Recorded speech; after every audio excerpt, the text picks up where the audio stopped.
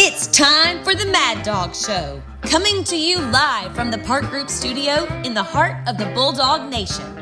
The Mad Dawg Show is proudly sponsored by the Sanford Company, Fincher's Barbecue, Sellers Construction, Go Clean Co., Cherokee Brick, Progressive Communications, J. Lee Attorney at Law, Ortho Georgia, Pelicano Construction, Jags Pizzeria and Pub, Bib Distributing, the Butler Auto Group, the Park Group, Corporate Connection, the Dog Bone, and Bulldog Illustrated. Now, here he is, your host, the Mad Dawg.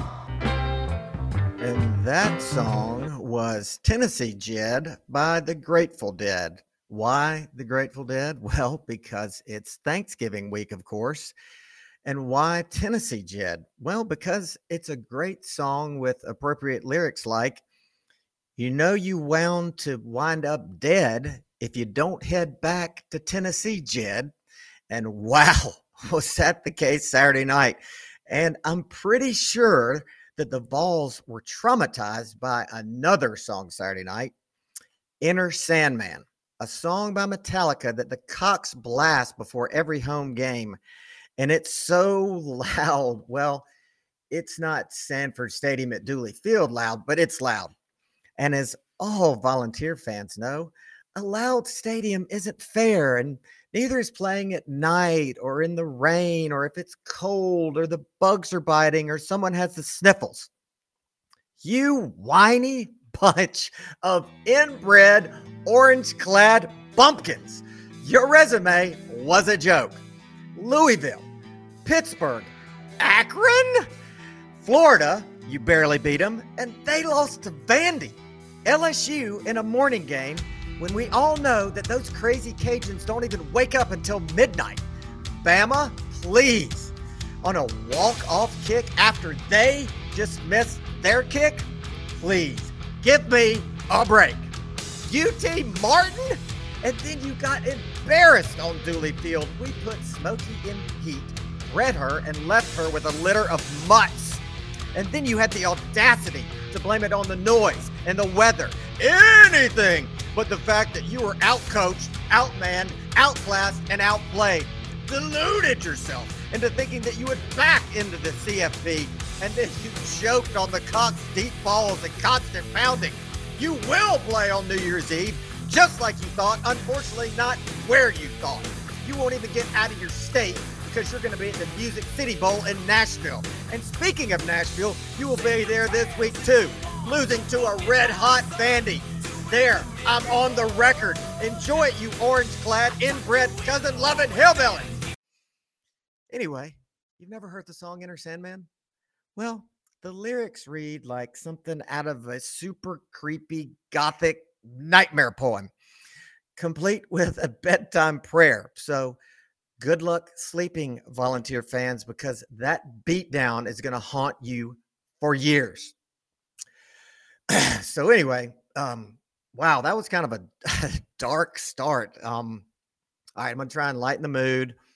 Happy Thanksgiving week, dogs. PSA, I'm not mad as in angry. I'm mad as in crazy. Crazy about the dogs. I'm pretty sure I've established that so far. And I'm also a glad dog. I am a grateful dog, as evidenced by this shirt that I'm wearing, one of my favorite shirts.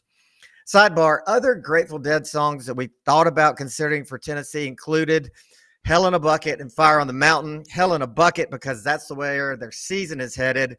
And Fire on the Mountain, well, that's because last week Rocky Top was burning. But we won on a scary Saturday, survival Saturday, the struggle is real Saturday. Say what Saturday? It was fugly football, and I think we all know what fugly means, but it was winning football, and it was actually almost a shutout Saturday, but it was definitely a win. Was it satisfied Saturday? No. Should we be happy about it? Yes. Winning by 10 against a team this past weekend, if you were in the top 5, is the equivalent of a blowout. We have now been, in this past 26 seasons, to 26 straight bowls, which is best in the country. We are now one of only 3 teams in the past 40 years to go undefeated back-to-back in the SEC. But I heard a ton of complaining about our game.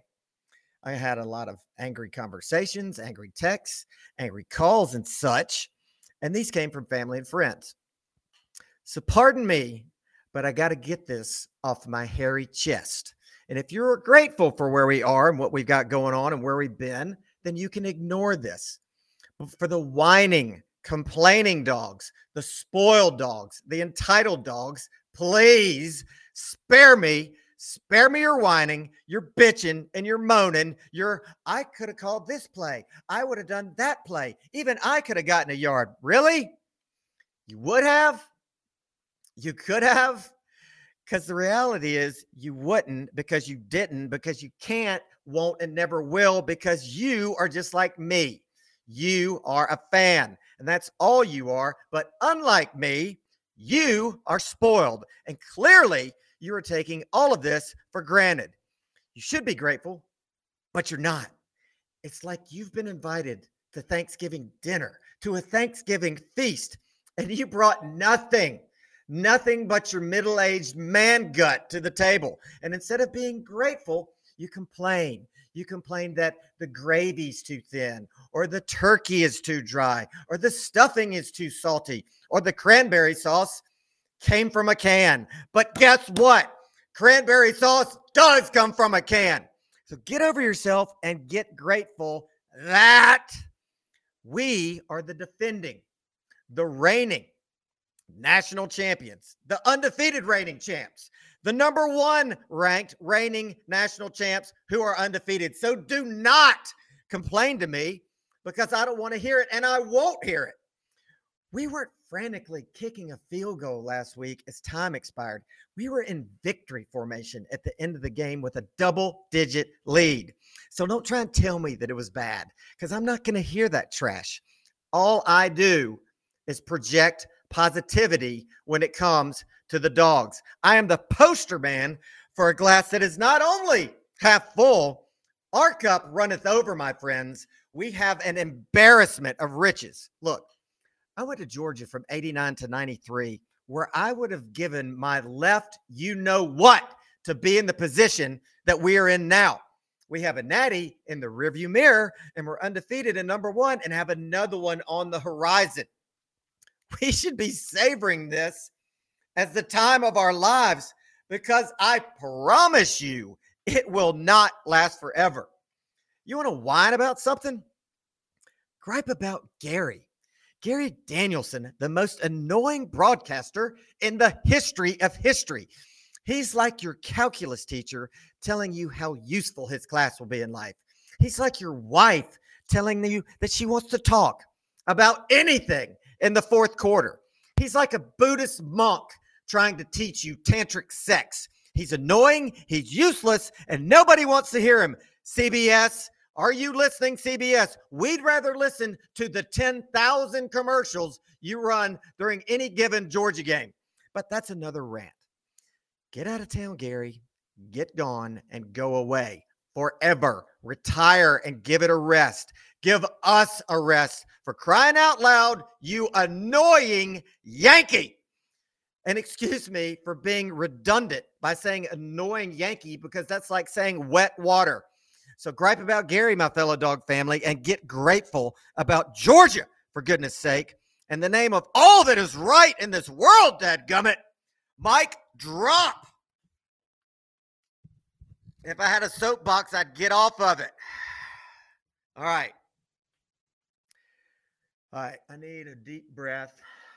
I need to refocus and grab this mic again, because I'm done bashing Gary, but I'm not done bashing our rivals. So, Florida lost to Vandy, headed to a 6-6 year again.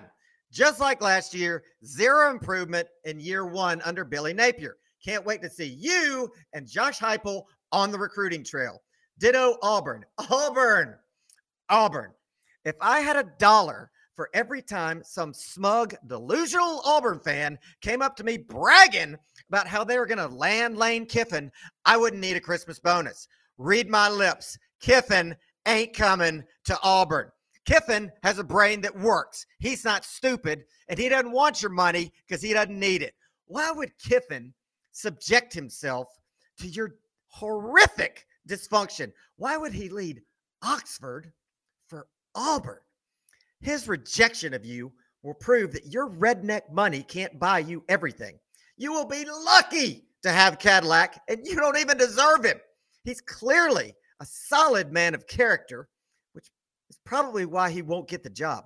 Or maybe there's another reason he won't get the job. The problem is you have FOMO, which is hilarious considering the disarray you're in.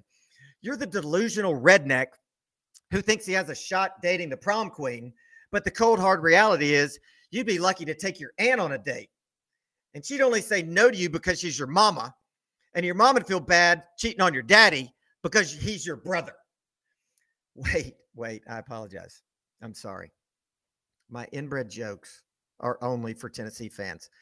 All right, I'll describe the situation. You tell me what you think. Carnell Williams, Cadillac, Coach Lack, is an Auburn grad who played football there.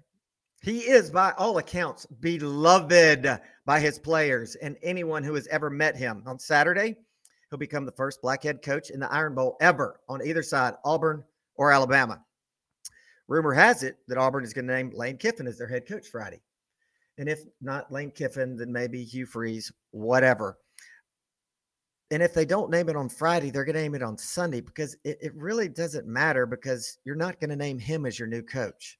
You're not going to name a guy who didn't play for Auburn and he's not have anything to do with Auburn. And it doesn't matter if you do it before the Iron Bowl or after it. The optics on that are horrendous. It's a real bad look, Auburn, and we all know what it looks like, so I don't even have to say it. Shame on you, Auburn. We know that you're dysfunctional, and we always suspected it was worse than that. But if, an emphasis on the word if, because if that happens, then the whole world will know what you are. Anyway, good luck in this the Iron Bowl this week because that's the only bowl you're going to play in. I will be pulling for Alabama to beat some sense into your delusional minds. And oh yeah, that sting you're feeling right now in your crotch is what's left of your pride. And speaking of your crotch, that's where the punchline is. So go ahead and laugh about it. Laugh so hard you cry at the state of your football program. And if my Auburn friends think that this assessment was too harsh, then maybe next time they decide to drunkenly get in my face at a party and rant and rave about their 5-6 team, remember that I have some witty retorts of my own that I'll save just for this podcast. So, also, P.S., instead of War Eagles or Tigers, I've got a great mascot name for you. You should call yourself the Rednecks because that's what you are. All right, moving right along to this week's opponent, the Georgia Institute of Technology, located on the less than scenic slums of Atlanta. This is supposed to be clean, old-fashioned hate week in accordance with tradition. But Mama said I'm not allowed to hate anybody. And speaking of Mama, I'll use a little speech that she used on me a few times when I was younger. Your father and I aren't angry with you. We're not mad. We're just very, very disappointed in you. And that applies to you, Tech. We don't hate you. We pity you. I mean, how hard is it to recruit 5-star athletes to Atlanta? You should have 5 stars beating down your dorm doors. Dion should be begging to be your coach. But nope. Clearly, you are talent repellent. And while you have fared admirably against UNC, we ain't UNC. We're UGA, and we know you're trying to get Old Bowl eligible, and it's a cute story with your interim coach, but we don't give a rat's rear end about it. We don't want to just win. We want to destroy, devastate, humiliate, annihilate, and exterminate every living wasp, every living yellow jacket on the face of the earth. Now, let's get down to business, shall we? The Mad Dog Injury Report with Dr. Ryan Schnetzer. Dr. Ryan Schnetzer, what's going on? Oh, man, not a whole lot. Just enjoying another win. Close game up there in some cold weather in Kentucky, but we're able to make it home. And really not a whole lot of new injuries from the game, which was good. I think the surprise earlier was Tate Ratledge didn't play. I think he had a shoulder injury. Made practice the week before. They didn't really comment too much on it. I think the big thing is AD Mitchell still not out there. People stop me on the street and they're like, what is Schnetzer saying? What is Dr. Schnetzer? I want to know what Dr. Schnetzer says about AD Mitchell. I can't understand it. And I'm like, look, you'll just have to listen to him on the show with the Ortho Georgia Injury Report. So do you have any, pearls of knowledge you can drop on this situation? At this point, it's still one of those things like you never know with these things. I haven't been through the high ankle sprain, and I'm trying to, I'm going back to I think junior year in high school when I had one. It was a full 6, maybe even 8 weeks, and they take a while to get over. I think cold weather up there, maybe not the best time to let him out. I think this weekend with the rain, probably not the best time. I don't expect to see him out there again this week. Unless he says, look, I'm 100% with no concern, I don't know if we see him out there this week. I think, LSU in Atlanta may be the first time we see him get back out there. I agree, especially with the comments Kirby's made, this week does not sound like he's ready. And, why risk it against Tech? I certainly think that. I think we jump on them early and we let some guys play, man. It's going to be rough weather up there. I think the rain's coming in maybe early Saturday or late Friday night, Saturday, I think. This is one of those games, man. We just got to hold on. This game, in reality, other than staying undefeated, doesn't mean much for a little pride in the state. We just want to make it through. We got to get that LSU games, our last outdoor game of the year, which is going to be good. Yep. We can take weather as a variable out of it after this week. We got to make it through. I think the coaches, to their credit, and the training staff too, look at things in the totality of their career, right? It's not about this game or even this season or even their career at Georgia. It's about, into the NFL. So why in the world would you risk it when you've got a team that is clearly able to perform at a high level without him, right? Bring him into any situation where he's not 100% ready to go? Yeah, I think we certainly. We have other receivers out there that are doing well. Obviously, tight ends, Brock Bowers. We're able to do what we need to do offensively. We're a very balanced team. We're able to run the ball when we need to. Let's let him get better. Let him be 100%. The last thing we want to do is put him out there where he's, 70, 80%, maybe even just 90%. And he's not able to do what he wants to do, and then get maybe even re-injured at that point. So when people ask me, I'm going to say Dr. Schnetzer said he's not ready yet, and he will let you know when he's ready. Yeah, and I'll be honest, he's the only person that knows when he's ready. There's no test of manipulating the ankle or doing that. There's no. It's him getting out there and running and saying it doesn't hurt anymore. I can do what I need to do, and the only person that knows that is AD. And I got to tell you, he's probably the first one trying to get back out there. When you're these guys, they're some of the most competitive people you'll ever be with. The last thing he wants to do is be sitting on the sideline watching his team go out there and play without him. He wants to be out there and competing and doing well and helping everybody.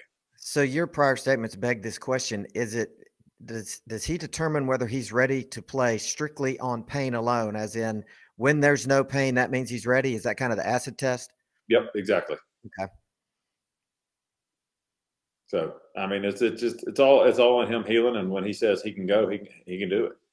There's no stretching or there's no real functional test other than him getting out there and doing what he needs to do. And obviously receivers are putting a lot of stress on their ankle, making their cuts and their routes. So when he says he can do it, he'll be ready to go. I fully expect him not to touch the field this weekend. I'm with you, and so. Like Pickens came back last year. We may have touched on this earlier in the year, but he was on a pitch count. Yep. It'll be different with Mitchell because, it's not like, a blown ACL coming back from that. When he's back, he's fully back, right? They won't have to worry about, we can't let him run more than 10 plays this game, right?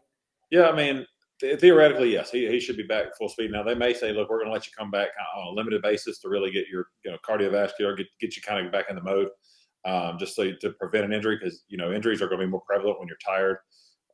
And he's been out long enough where he's probably lost some of that. He's probably been doing stationary bikes and whatnot, but those you're not going to be able to simulate those kind of game situations. So you don't want him out there running enough that he's going to get tired and then have a higher risk of re-injuring.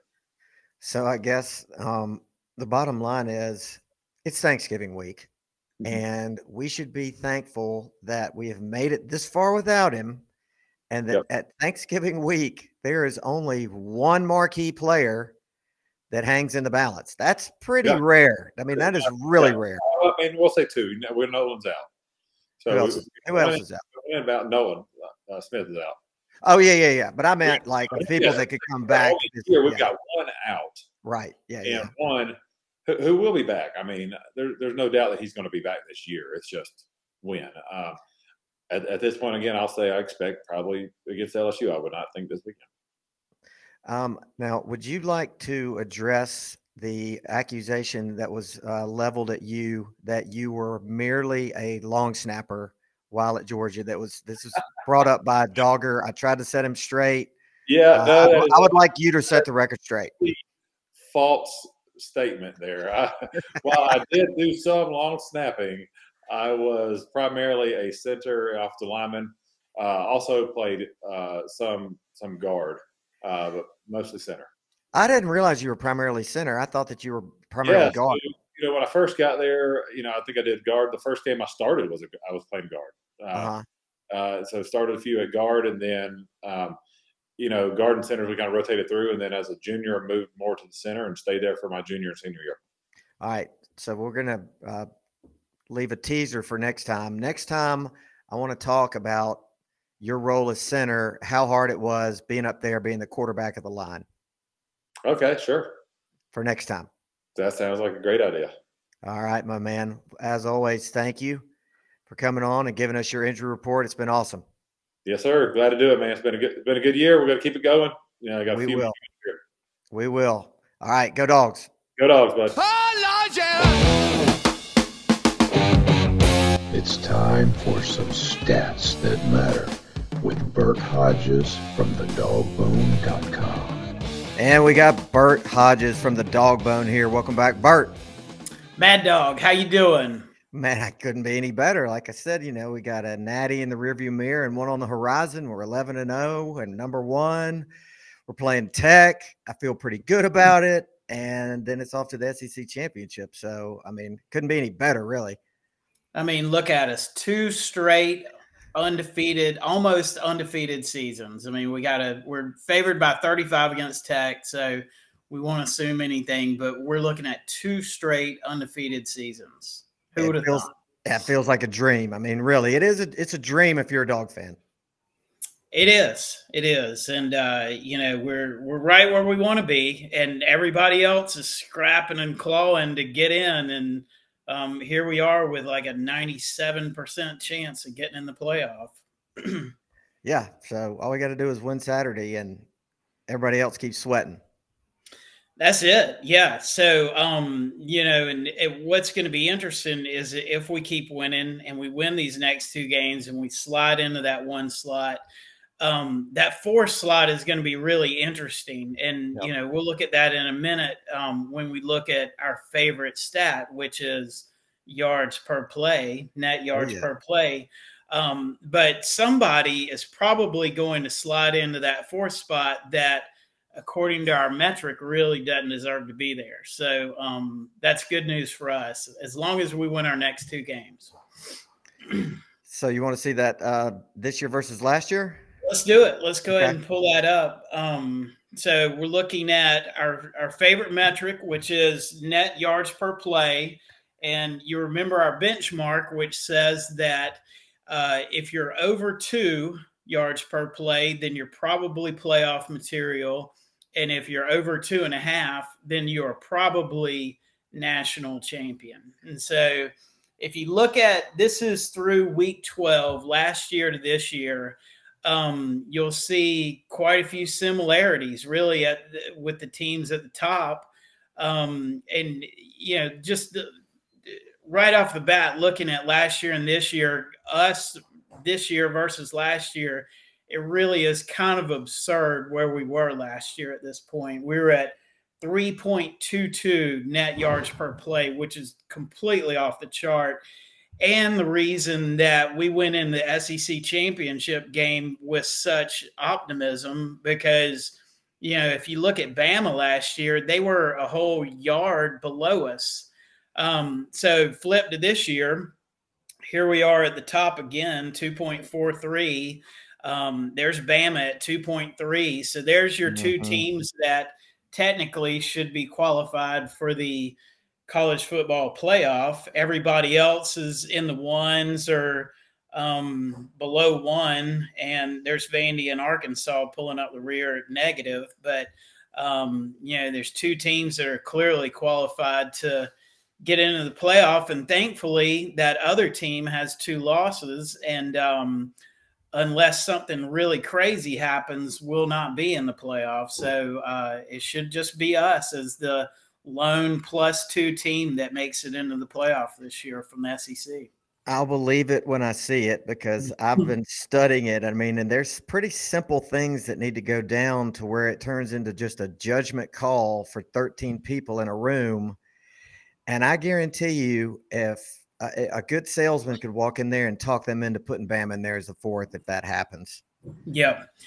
Yeah, I think that they could, and I think that a few things would have to happen. Southern Cal would need to lose. TCU would need to lose. Michigan loses to Ohio State, and maybe Clemson loses somewhere along the way. Some variation of that, and Alabama could slide up into that 4 slot. But Southern Cal wins Pac-12 championship, doesn't lose. Clemson doesn't lose. If Michigan beats Ohio State, I think, both of those teams could be in. So Bama needs a whole lot of help to get in.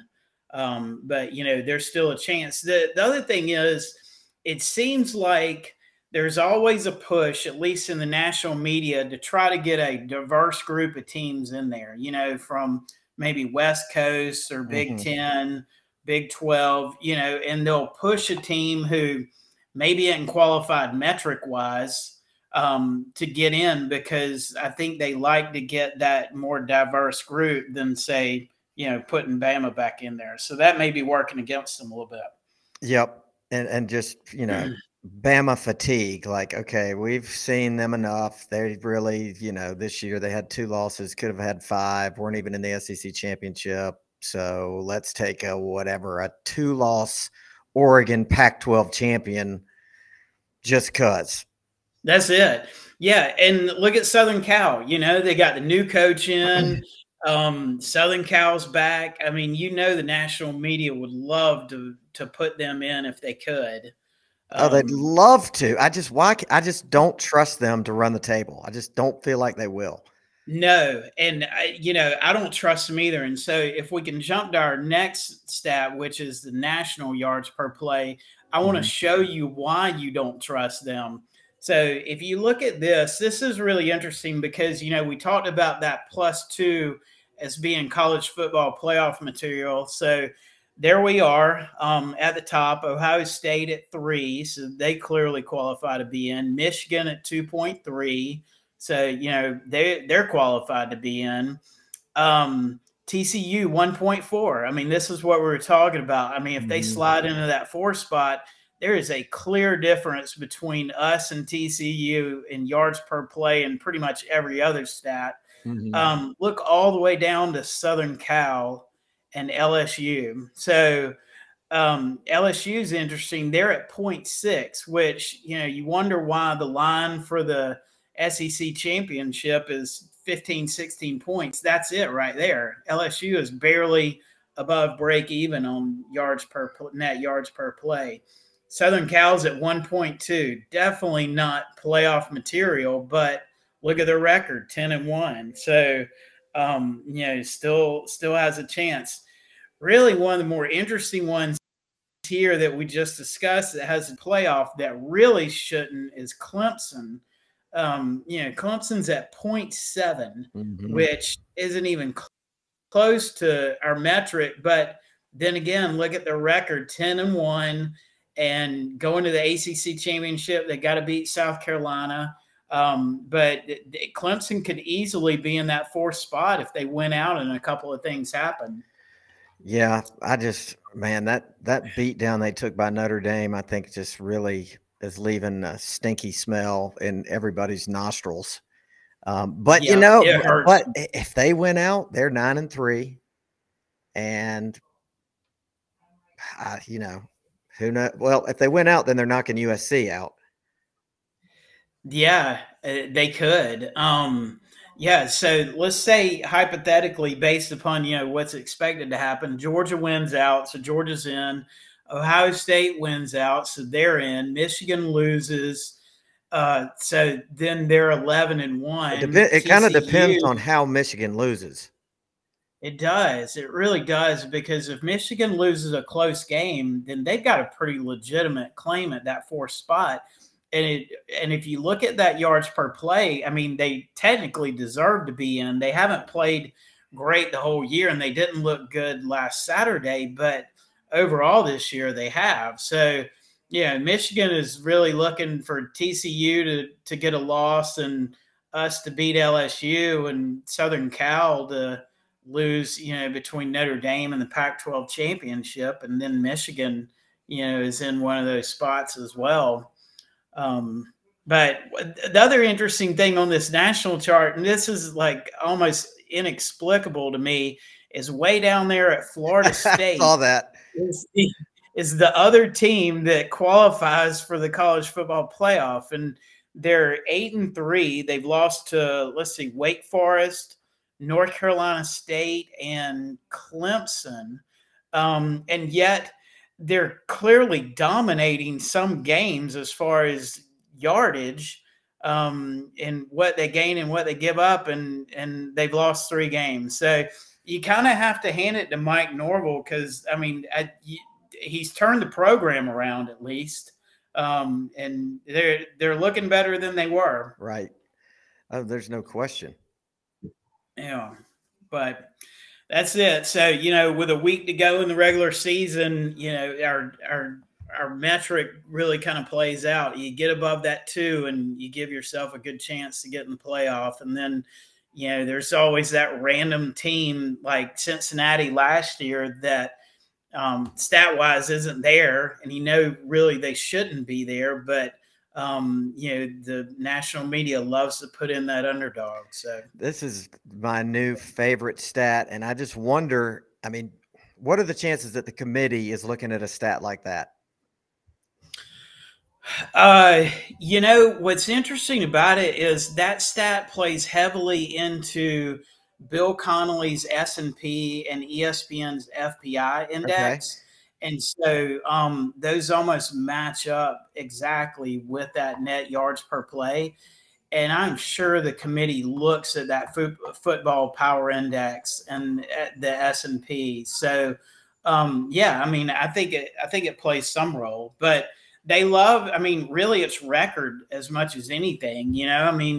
If you can beat a team, if you can go 11-1 and you're only beating teams by 4 or 5 points, look at TCU. TCU should have several losses, and there they are undefeated and with a chance to get in the playoff just because they haven't lost yet. Yeah, they've tempted fate so much. It's almost like they'll be this year Cincinnati if they get in. It's like, congratulations, you get to play Georgia.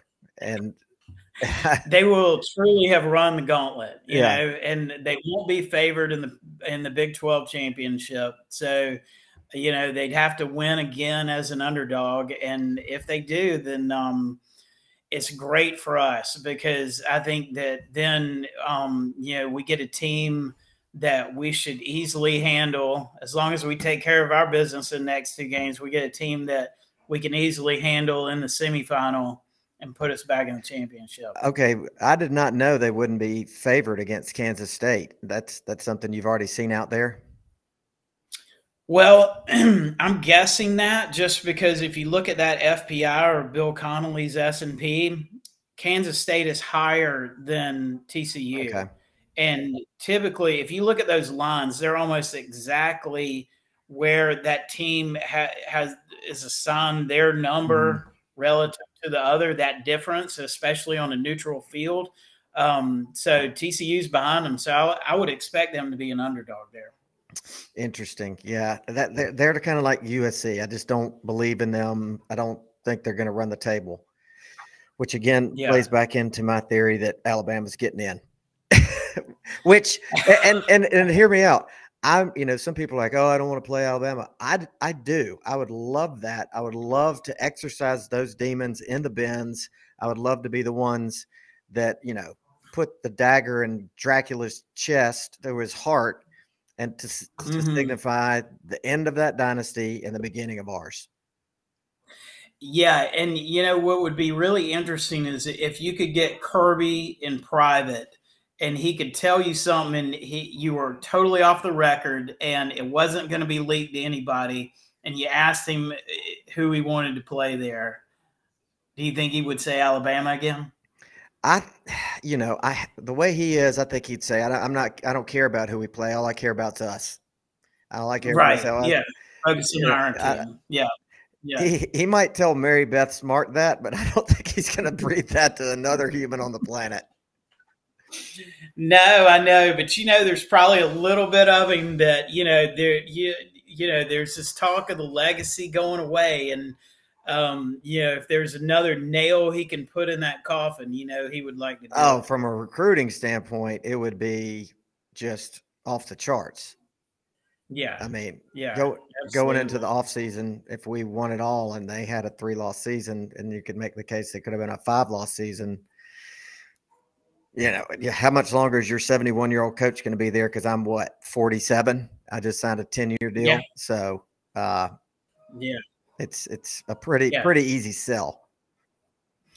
Yeah, we should be carrying, if we continue to take care of business, we should really be carrying some recruiting momentum into that first signing period. Something I read today that was really interesting, and you kind of anticipated this happening, but that all-star class at Texas A&M signed last year, apparently the word is about 20 of those guys are looking to leave and hit the transfer portal. So, and the portal is about to open up, correct? Yeah, that window opens up, I think, December 5th. They can visit other schools between the 5th and the 18th, maybe. And so when the portal opens up, if they visit, does that mean in order to visit, they have to say, I'm going into the portal, right? I believe so. I don't think you can take a visit to a school without declaring that you're in the portal. That is going to be fascinating to watch, especially after the year they've had where they're looking like they're headed to 4-8. I mean, you got to just think that the Rats are going to be leaving that sinking ship. For sure. And there were so many of those guys that we really thought we were dialed in on. And then, they flip over to Texas A&M. And, Kirby's gone on and on about how we didn't pull anybody out of the transfer portal and how we're developing guys in-house. But that some of those guys he's probably still got his eye on.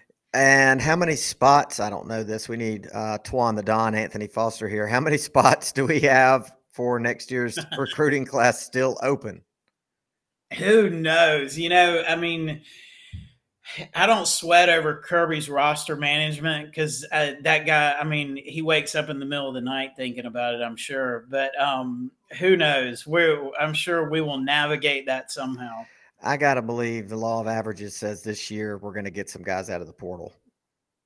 Yeah, we got to. Yeah, because there was some 5-star talent, especially on defense, that we really wanted to fill some gaps last year that we didn't get. And if they come available again, I'm sure we're going to be on them. There's no question. It'll be fun to watch. Well, Bert, do you have any other stats for us? You know what? I do have a few other ones. There was, I wanted to talk about Kirby for a second because we we were looking at a few of just the ridiculous stats that he's posted since 2017. And I pulled this up last week so we can add I'm going to go ahead and add another one to this, but we've got 26 straight regular season wins. Kirby is 33-2 in the SEC East since 2017. He's 46-4 in SEC regular season games since 2017. And now he's tied for third for most SEC championship game appearances behind Saban and Spurrier. And we're the first SEC team to win 5 of the last 6 division titles since Florida did it 92-96. That's pretty heady company. That is some really, if you look back to 2017 and, we talk about giving, a buy on that first year because it wasn't his talent and, he kind of jumped in at the last minute. What he's done since 2017 is just absurd. And what he's done since 2020, and I was looking at this stat earlier, since 2020, we have the best record in college football. And what that coincides with is us bringing in Todd Monken, because you remember it was COVID year and we brought in Monken. He didn't really get to work with the guys in the spring because they couldn't practice. And since that point, when Monken's come in, we're 33-3 and the best record in all of college football. That's just astounding.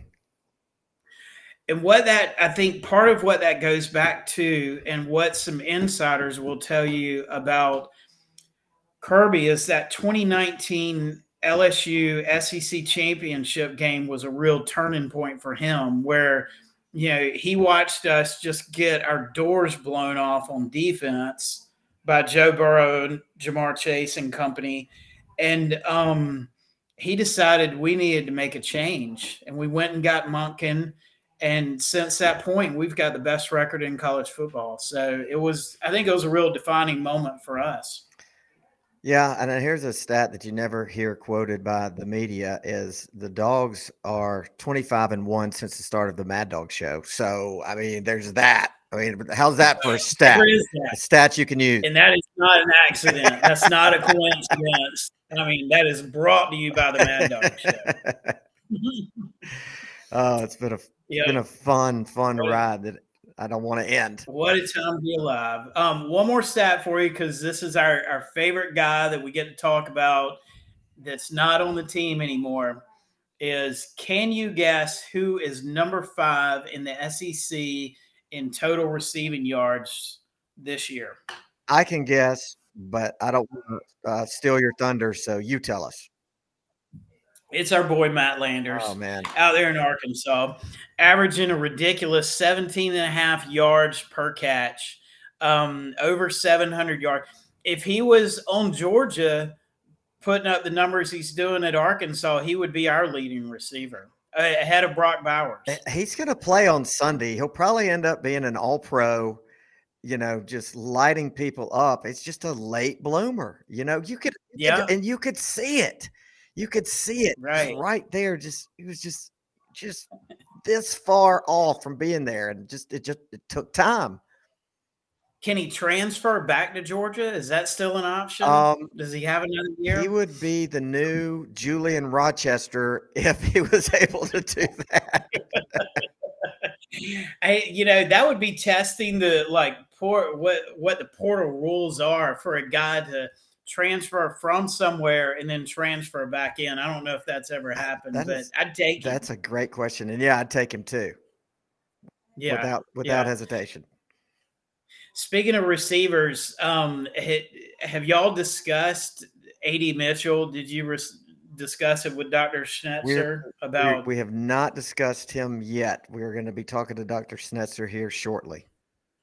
Okay. I would love if he has some inside information on why in the world a high ankle sprain takes nearly 4 months to recover from. I would love to know what that is. And you will get that answer. That is why we have Good. Dr. Schnitzer. All right. All right. Please ask Will him. do. One last stat. So defensive touchdowns this year. This is ridiculous too. We've allowed 10 defensive touchdowns in 11 games.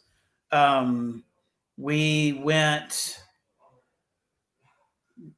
0-0, 1-2, 1-1, 0-2, 1-1-1. Yeah. So if we get up by 2 touchdowns, you know, and when we were 16-0 against Kentucky, we all felt pretty good because you knew from past experience at most we're going to give up 2 touchdowns. So, you know, if we ice the game on the goal line and go up 23-0, there's no stress at all. But, you know, we don't punch it in. 16-6, we give up our 1 touchdown, and there's a little bit of stress, but we know at most we only give up 2 touchdowns a game. So we can rest easy once we have a few touchdowns in the bank. Oh, yeah. And I'm hoping that that'll be the case this weekend. But it is going to be bad weather. So I think that line's a little high. Yeah. Yeah. Yeah, I know. Well, hopefully we're motivated. Hopefully we don't get anybody hurt. You know, I would love to see us come into LSU healthy and that be a game that we're really motivated to win because we need an SEC championship. For sure. I think we're tied with Tennessee right now. Us in number 2 all time by ourselves. And, you know, it's been since 2017. So we've had a lot of close calls and a couple of beat downs. And it's time for us to get another SEC banner. Well, I could not agree more. And you can bet your last dollar that Kirby's going to be preaching that. And he's going to have them laser focused. They're not going to be thinking about, oh, we can lose this game. They're going to be going in there with just all guns blazing. Oh, yeah. Then we watch everybody else fight it out and wait to see who's number 4. There you go. There you go.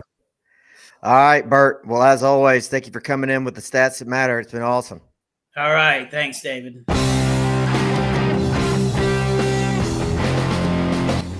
Let's go in the basement with Buffalo. And Buffalo is back. What's going on? Mad Dawg, how you feeling this evening? Man, if I was any better, it'd be illegal. What's going on with you? Nothing, man. 11-0. That's what I'm doing. I mean, yeah. I mean, that's all you got to say. Get in, get out. It wasn't the prettiest game we've ever seen, but you know, we did it in some ugly weather. We saw the virus spreading across the nation earlier, and it kind of creeped in there a little bit on us, but there was a moment of a little bit of uncomfortableness, but as you have alluded to earlier, but really not that uncomfortable. So we got it all done and got on the jet and left. Yeah, I mean, it wasn't like we were nervous like TCU was and Michigan was and USC was and Ohio State. Ohio State, yes, sir. Yeah. The Turks, man, were coming correct and throwing down points. They were making that defense look a little iffy. Exactly. Not yeah. And once again, I mean, I kind of enjoyed at the end of the night seeing the 16-6 when it came up every time because I watched it on and on into the evening as I tend to do on Saturdays. I like to just keep going. UCLA, USC, and whatnot. And I'm like 16-6. It looks so. One of these things is not like the others. Well, it's like I said. I mean, compared to the other top 5, it was effectively a blowout.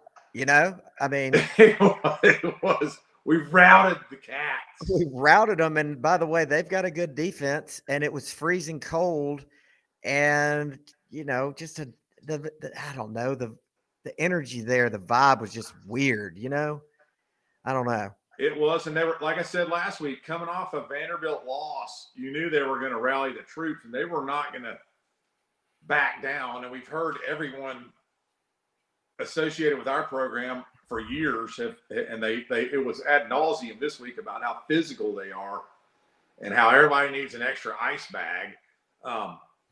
and they did that. I mean, they put up a nice fight. But it was up 23-0 though. I was like, we're going up 23-0. We're actually providing the coverage at 22 and the hook. Mm-hmm. And I'm thinking we're good then. And I thought we might win. I thought we might provide the shutout, but it's okay. Well, it's 6 lead. Go. It's worth noting that another team in the SEC East went on the road to play a 6-4 opponent, and it didn't turn out quite as well for them. No, it didn't. I think what didn't South Carolina run out of touchdown fireworks that night? They didn't have 9 cannons loaded. Is that the rumor? They were like, is that the rumor? Might score 5, maybe 6. Let's have 6. But when they hit 7, they're like, we're out. I don't know what. Get out cap guns, fellas. I don't know what to do. Make the state troopers start blowing off their pistols. I don't know what we're supposed to do. They were shooting blanks when they hit 56. Is that what happened? Exactly. There was no firepower left. Oh my gosh. I finally I don't know what I was doing, but I turned away for a while and came back and it was 63. And I was like, are they about to hang 70 on Tennessee? And there was still time left. Spencer Rattler's over there getting all cocky like he's now back in Heisman contention, counting off touchdowns on his hand. Yeah. He was doing the finger. Yeah. He was like, he had 7 going in with 8 picks. He came out with 14 touchdowns by the end of that. Or no, 13. Yeah. He almost equated his season total in one night. And immediately after the game declared for the draft. There's my take, folks. Yeah. Hey, I want to give a game ball to Stetson for holding that first field goal. I think it was the first one. He calmly took it. And he had the right amount of time. Because if you take too long, you're gonna be eating a Rawlings cowhide in your face. But he calmly took it. Pod kicked it. Another game ball to him for kicking in those weird conditions. We saw what Kentucky did on one of their tries. So I'd like to point those out. I thought that was a big play in the game. That hold meant a lot, and all his kicks did, as well as the when they went for 2, stopped them. 16-6 made it a whole lot more breathable. Hated to let him out of the shadow of the goalpost twice. The first one, we ended up resurrecting ourselves by picking it off.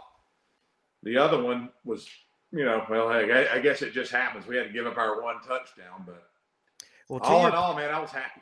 Yeah, I to your point, I was happy too. To your point about Stetson with game ball for holding, I absolutely agree with that. That's so critical and so often overlooked. And at the beginning of the year, he wasn't the holder. I can't remember what happened, but whoever it was, maybe it was a backup kicker or something, just was not working. And they all of a sudden tried him. And I said at the time, that's a big deal. That's going to matter. And, you saw him run the fake field goal against Missouri. You saw, exactly what you said in this game. And I think what you don't see a lot of times is teams are probably not busting through there trying to block kicks because they know he can fake it. Or when they do, they rough him. They rough Pod Lesney like they did the week before. So it just adds just a whole nother facet to a very unique type of play anyway that I think is unheralded. Exactly. And I think it may make teams a little tentative, like kind of what you were alluding to, that, Stetson's the holder. We need to worry about him. They have to worry about him for the rest of the season, which is just another bullet in our pocket. I agree. And the first person to point that out to me was J.R. Richardson from Stone Mountain. He told me that he was the biggest fan in Stone Mountain. So I want to thank him for being such a great, loyal supporter of the show. That's awesome. JR loves the show, and he wants to buy you and us both a bagel on Broad Street sometimes if we ever get a chance. We're there for an early 12 p.m. kickoff. I would love that. I'm down for that for sure. All right. Well, let's see. What else we got here? Well, the Tech game. You're going. I'm not. I'm coming back from Chattanooga. I'm trying to race and skid in here before the game starts. You heading up Saturday morning? Yeah, I'll leave Saturday probably about 8. Get in there early. I hate that there's other games that'd be good to watch at noon, but I mean, who cares? It's we haven't had Tech in Stanford Stadium since what 2018 because we lost them in 2020. It's been a while. Yep. Yep, and so it's senior day. That's always special. Yeah, it's raining, but I don't care. It's a football Saturday in Athens. And those are very rare. We only get 5 a year, so I try not to miss them. I know, as you and Bert were talking about earlier, it's I can't believe how this season seems quicker. It may have come and gone as more rapidly than I've ever seen. Maybe it's because I'm getting older, but. Well, and I think it's also because you're winning. If you're losing, the season just drags on. But they're clipping along at an alarming rate. But at least the results are what we want. The result, what are we? 29-1 now. The Mad Dawg show. Lucky Rabbit's Foot. We're shooting for 29. We're shooting for 29-1. 29-1 is the goal. I'm sorry, I've jumped ahead of myself. No, but I think you're foreseeing the future. Nostradamus, I am. But I can't. Bert's stats earlier they're mind-boggling. Like you said, we're living in a golden age. These students that go there, they might not have paid attention until they were 12 or 13 about Georgia football. These guys they don't know how lucky they have it right now. Oh my gosh. Like my son, he's a sophomore there and, he's 25-1. He just thinks he just thinks you win a natty every year. This is just the way it is. It's commonplace. Yeah, it's commonplace. Exactly. Well, let's talk 1 second about the what do you think about the Ole Miss situation? We're all hearing that Lane's headed on Friday. Well, but then I get a text from Guy Neal, knower of all things on the internet, saying that they had a team meeting and that Kiffin announced that he was staying and had just signed an extension. Okay, well, look at that. Who knows at this point? I've heard, there's a 70% chance that they announce him Friday or Sunday, and that if they don't get him, it's freeze. I think I heard it's James Franklin they're going after. I'm not kidding. Are you kidding me? No. I can't stand James Franklin. I couldn't stand him. Bring him is what I say. Bring him.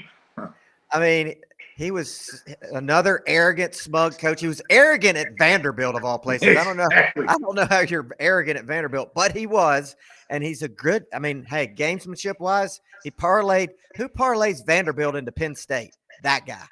So he does, and I don't know if he would be. I mean, I'm listening around today. It seems like if Lane doesn't work, that they're saying James Franklin.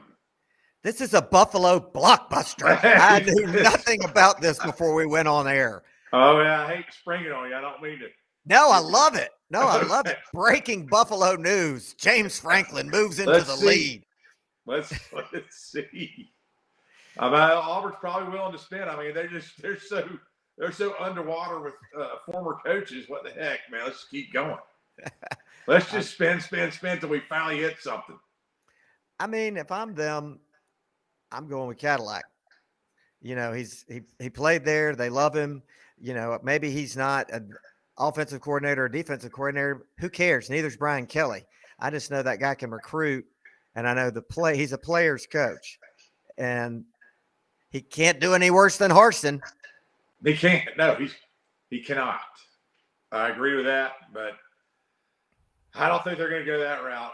It's just my gut feeling. I understand. I'm all for that. The guy that steps in and does. I mean, the Tech guy. What's his name? Brent Key. Yeah. The Tech guy. He's done well. I mean, good for him. He deserves serious consideration. Yeah, and in his case, he'll probably get the job. The problem with Auburn is they think they're Alabama, and they're really more like Mississippi State. Yeah, I just thought Lane wanted to get there, but also to be able to needle Nick. That would be 50% of his reason for wanting to go there, because he always likes to do that. Unlike our coach, who likes to stay in the shadows and not get on Instagram and Facebook and make funny comments and mess with other people. Our coach understands he kind of follows an old maxim: silence is golden. Mm-hmm. And I just play my team plays. If you hear anything from me, it's because somebody snuck a microphone in my locker room. Otherwise, I'm not going to say anything about you. I'm just going to bring my team out here, and I'm going to rock 28-1. And I don't need to be a comic act or have a little sideshow going. My team's going to show what they're made of on the field, and I'm going to shut up otherwise. And by the way, I love it when somebody sneaks a tape recorder into the locker room. That's just, I do too. It's just gold every time it happens. I don't know if he might not like it, but I don't know. Sometimes I wonder, but that's always up to our imagination. That's what makes it fun. Exactly. Well, this James Franklin bombshell is just throwing me for a loop. I don't know what. It's just rocking the internet already. We're probably going to break Twitter now. We're going to break Twitter. Elon Musk will be commenting on the James Franklin situation. Well, if the Saudi Arabia win over Argentina today and break Twitter, maybe we will. Is that like World Cup. is that a big deal? Because I wouldn't. Oh, it's a big deal, I think, from what I hear. I don't know. I don't know That was either. a beat down. They were plus 1,800. They beat Argentina, from what I hear. And now their city has just descended. Their country's descended into chaos. There's looting and rioting in the streets. It's celebration. Yeah, it'd be like if Mount DeSales knocked off the Patriots, from what I hear. It's a shocking upset that doesn't mean much to me and you, but apparently around the world, and in probably Portland, Oregon, it reverberates. And so the fans didn't storm the field in a single file line like they did at Vanderbilt. Well, they may have. You don't want to get too out of control and Cotter, as they are in. They don't even allow drinking. I'd be a little bit nervous about storming the field. You might want to go single file and just, yay. I don't think I get too rowdy. Yeah, that whole situation over there, the whole scene makes me nervous. I just feel like you could, I don't know, step out of line and get beheaded or something. Yeah, you don't want to get in a Sharia beatdown. No. Cheer your team. Exactly. Didn't they like build an island in the water and build a stadium on it or something insane like that? Yeah, they got a lot of money over there. That's what I hear. That's where all that's where all the oil is. Well, Joe Biden doesn't think oil's worth much, but apparently those guys over there know it is. Yeah, I think they've got that part of it figured out. Well, should we bring on? Is that the refrain of the Wheel by the Grateful Dead that I hear? Signifying it was. It was. What's up, Dogger? The wheel goes round and round, and yeah, you hit one. Man, I tell you what, I'm still trying to wrap my brain around how the wheel works. I'm probably going to have you sit me down and, use diagrams, but I trust you when you say that it works when you're down on your luck at 10 o'clock on a Sunday, trying to pull it out of the fire, that the wheel is the only way to get back even. That was actually on Monday night. Monday, even worse. Yeah, 8 o'clock. Yeah, you're trying to figure out the wheel, and you chase it. So, yeah, the wheel hit this past week. So yeah, you got out of every aspect of losing. It was you hit all three ways of a straight up bet, and that means you hit all crackers, you hit all parlays. So you on a $100 bet, you won $1,500. Producer Scott Park with the Park Group to start coming up. He's great with the graphics. He can put like a glossary of gambling terms at the bottom of the screen, describing exactly what a parlay, a cracker, a super cracker, and a wheel are. Wow.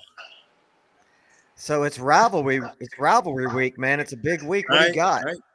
Hold on a second. Didn't know if I was waiting on Park. So rivalry week, I'm gonna do another wheel. I'm gonna do Ole Miss and Mississippi State. I'm gonna do Mississippi State +2 with the whole. And I've been listening to y'all for an hour and a half. Bert and Buffalo did a great job. But I'm gonna go Mississippi State +2.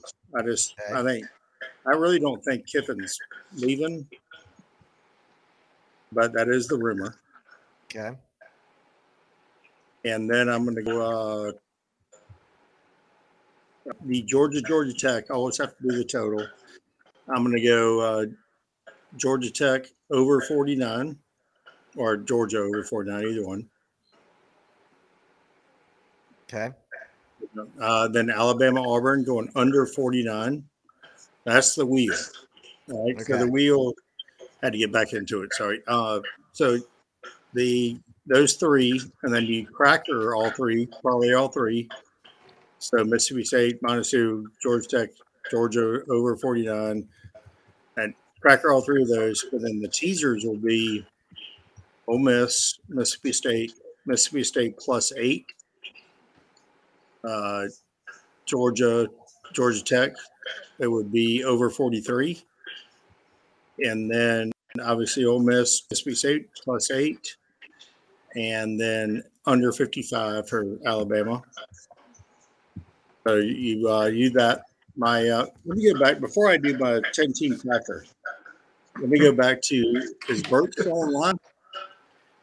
Can we get Bert back? Is he around? I think Bert had to go eat dinner. All right, he texted me, said, all right, that's fine.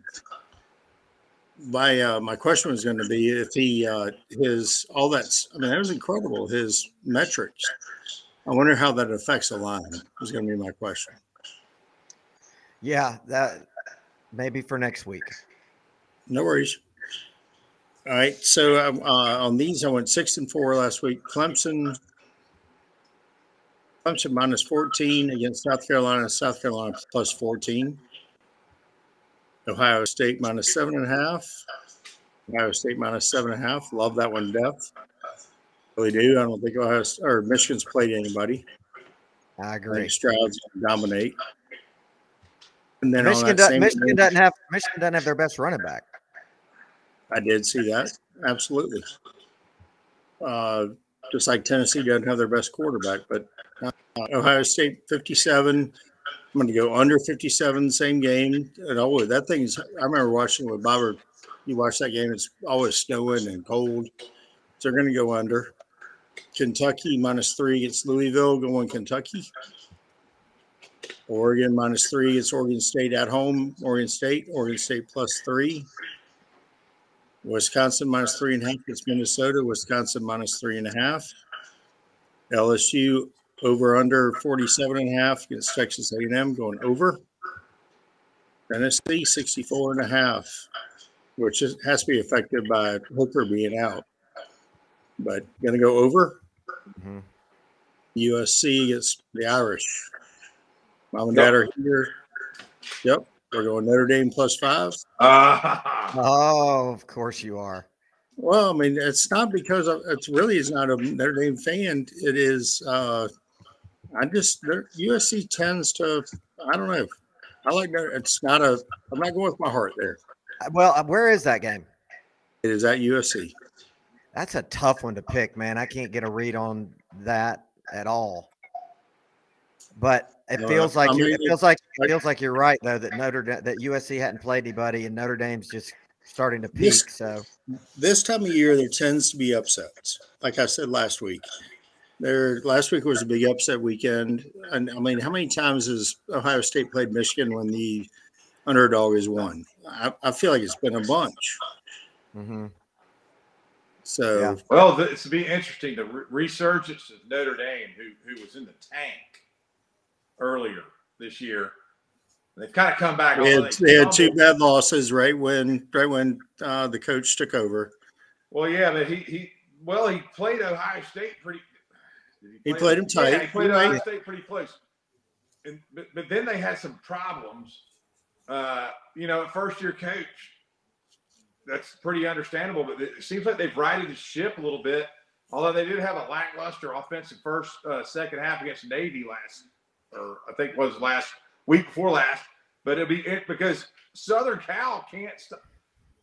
They sack you a bunch. They turn you over a bunch. But Southern Cal also gives up monster chunk plays. Crazy. Obviously, they definitely do against UCLA. And what Dad told me like 2 hours ago, he said, "Did I watch the second half of the Boston College game?" Which I did not. I didn't. But he said Notre Dame brought in a freshman quarterback who looks very good. So I'm going to trust my dad on Notre Dame against Go with the Colonel, man. Let's go with the Colonel. That's a true Colonel. That's right. It's not definitely not me. And then another kind of weird one to me is Washington State against Washington. Washington got lucky beating. They didn't get lucky. They beat USC, but I'm going to go Washington State +2. Okay. That's my 10-team super cracker. My favorite pick on there is Oregon State. Is that at Oregon State, Dog? It is. It is. Okay. Yes, it is. It's a nightmare for Oregon, I think. I agree. It's going to be foggy and nasty in Loggerland, and it's going to be trouble for them. My favorite pick on the board is Washington State because it's amazing to me that they are only people on ESPN Game Day that has a flag every single. They were at Montana State. They've never missed one. Yeah, they haven't missed one. They haven't missed one. You're right. I agree that the Ducks are going to have a hard time with the Beavers in Corvallis. That place is not easy to play at. It's going to be cold and kind of misty and just nasty, I think, on the Ducks. Yeah. It's the same as Arkansas last week. It's just a low line. It's just something weird about it. I like it. That's good. Well, and everybody knows that the Beavers are slippery yet tough. So, and when they're Beavers home, are slippery yet tough. Yeah. They are. Exactly. In general terms. Yes. They have really yellow teeth. Yes, they do have big yellow teeth. They all need to go see a dentist. Anyway. No, D-Dub, obviously off the subject. Going forward with what you said to Bert earlier, everything you all said was perfect. I could easily see Georgia, TCU, Alabama, and either Michigan or Ohio State. One of those two. Yeah, I mean, especially if Ohio State beats Michigan really bad. Exactly. I just feel like there's some outside chance that USC threads the needle. If they can get past Notre Dame, I don't know. They might lose the next two games. It's impossible to predict. I just don't know how Alabama jumped. You got to have USC, and they have to have Clemson lose. If Clemson wins out, I think Dabo's in. I agree. He's doing his best Joel Osteen crap right now. Lobby. He's starting to lobby. He's barking. Oh, Dabo's the lobbying? Yeah, he's lobbying. He's like Joel Osteen on Sunday morning. Things like that. TV preacher, he pulls all that crap. But they're not going to – they can't jump them with two losses. I don't know. It's probably wishful thinking. I don't think Clemson has a chance. Clemson doesn't have a chance to get in there. Okay. Bobber, I don't think so. They're not ahead of Alabama if they win out. They can't be. They've got one loss.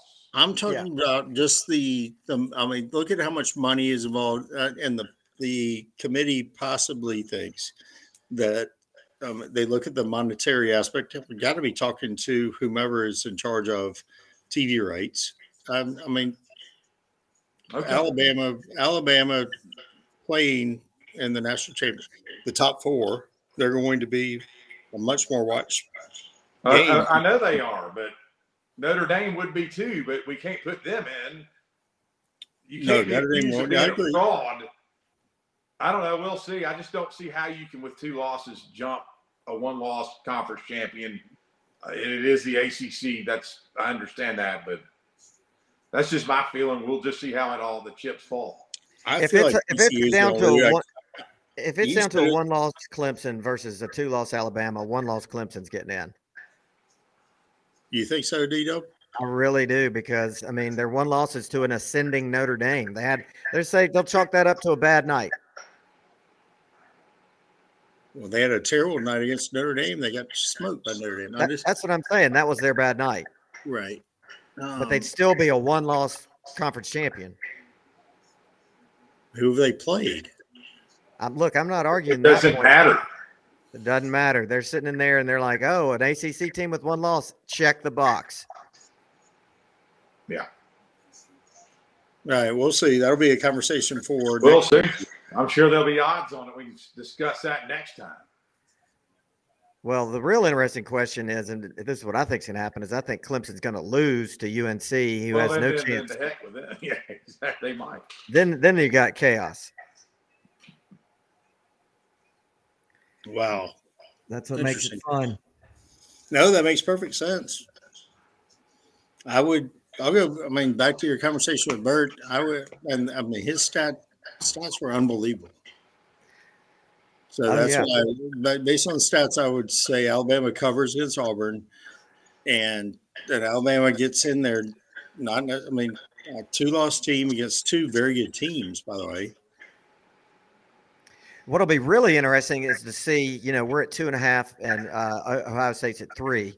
It'll be very interesting to see how those numbers change after this weekend with them finally playing a decent team. Right. And our schedule leveling out some because we got an ACC opponent. I bet those even up big time. But Georgia's fine in that regard. Yes. Yeah. We're second only to Ohio State. Correct. Yeah. Yep. And now Ohio State has played Michigan, what you're saying. Yeah. Yeah, I think their number will come down and ours will go up. Fully agree. And then when they play 6-5 Iowa in the Big Ten championship, their number will go back up. Or maybe not, because I will only allow them to score 21 points while they score 3. Will not score. They can't score. They score defensively. That's their specialty. They score. Gambling wise. I don't know if they do the safety donks quite a bit.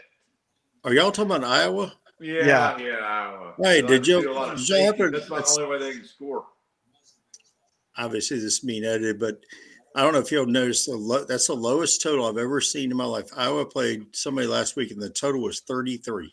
But that sounds high for them. That's a high-scoring battle for Iowa. 33 is the lowest total I've ever seen in college football by far. Well, Ohio State beat Notre Dame 21-10. I'm saying what the Vegas had a line set at. Oh, Vegas. I got you. Yeah, that's all I'm saying. We didn't garner but 22 last week up there at and the total was 52. Lexington. So the 33 is the lowest. That's the lowest I've ever seen. Okay. Yes. Yep. By far. What is it this week? For Georgia? No, for Iowa. Hold on a second. 7. Hold on 1 second. 7. 2-3. 3-2. 5-3. They went over.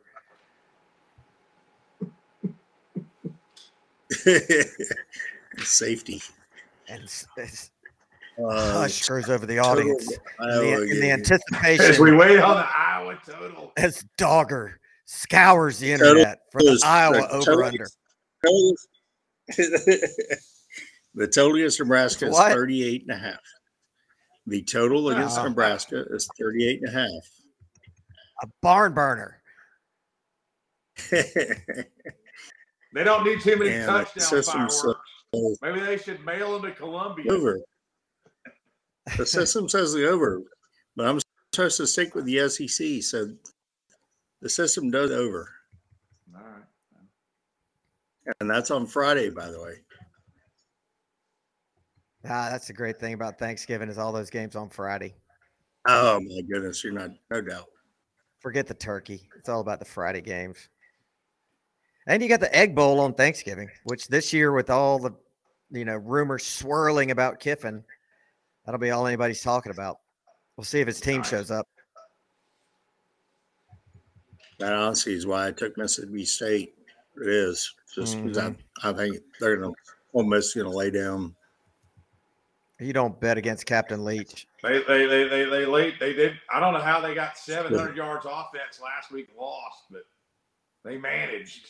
That's crazy. It was terrible defense, I guess.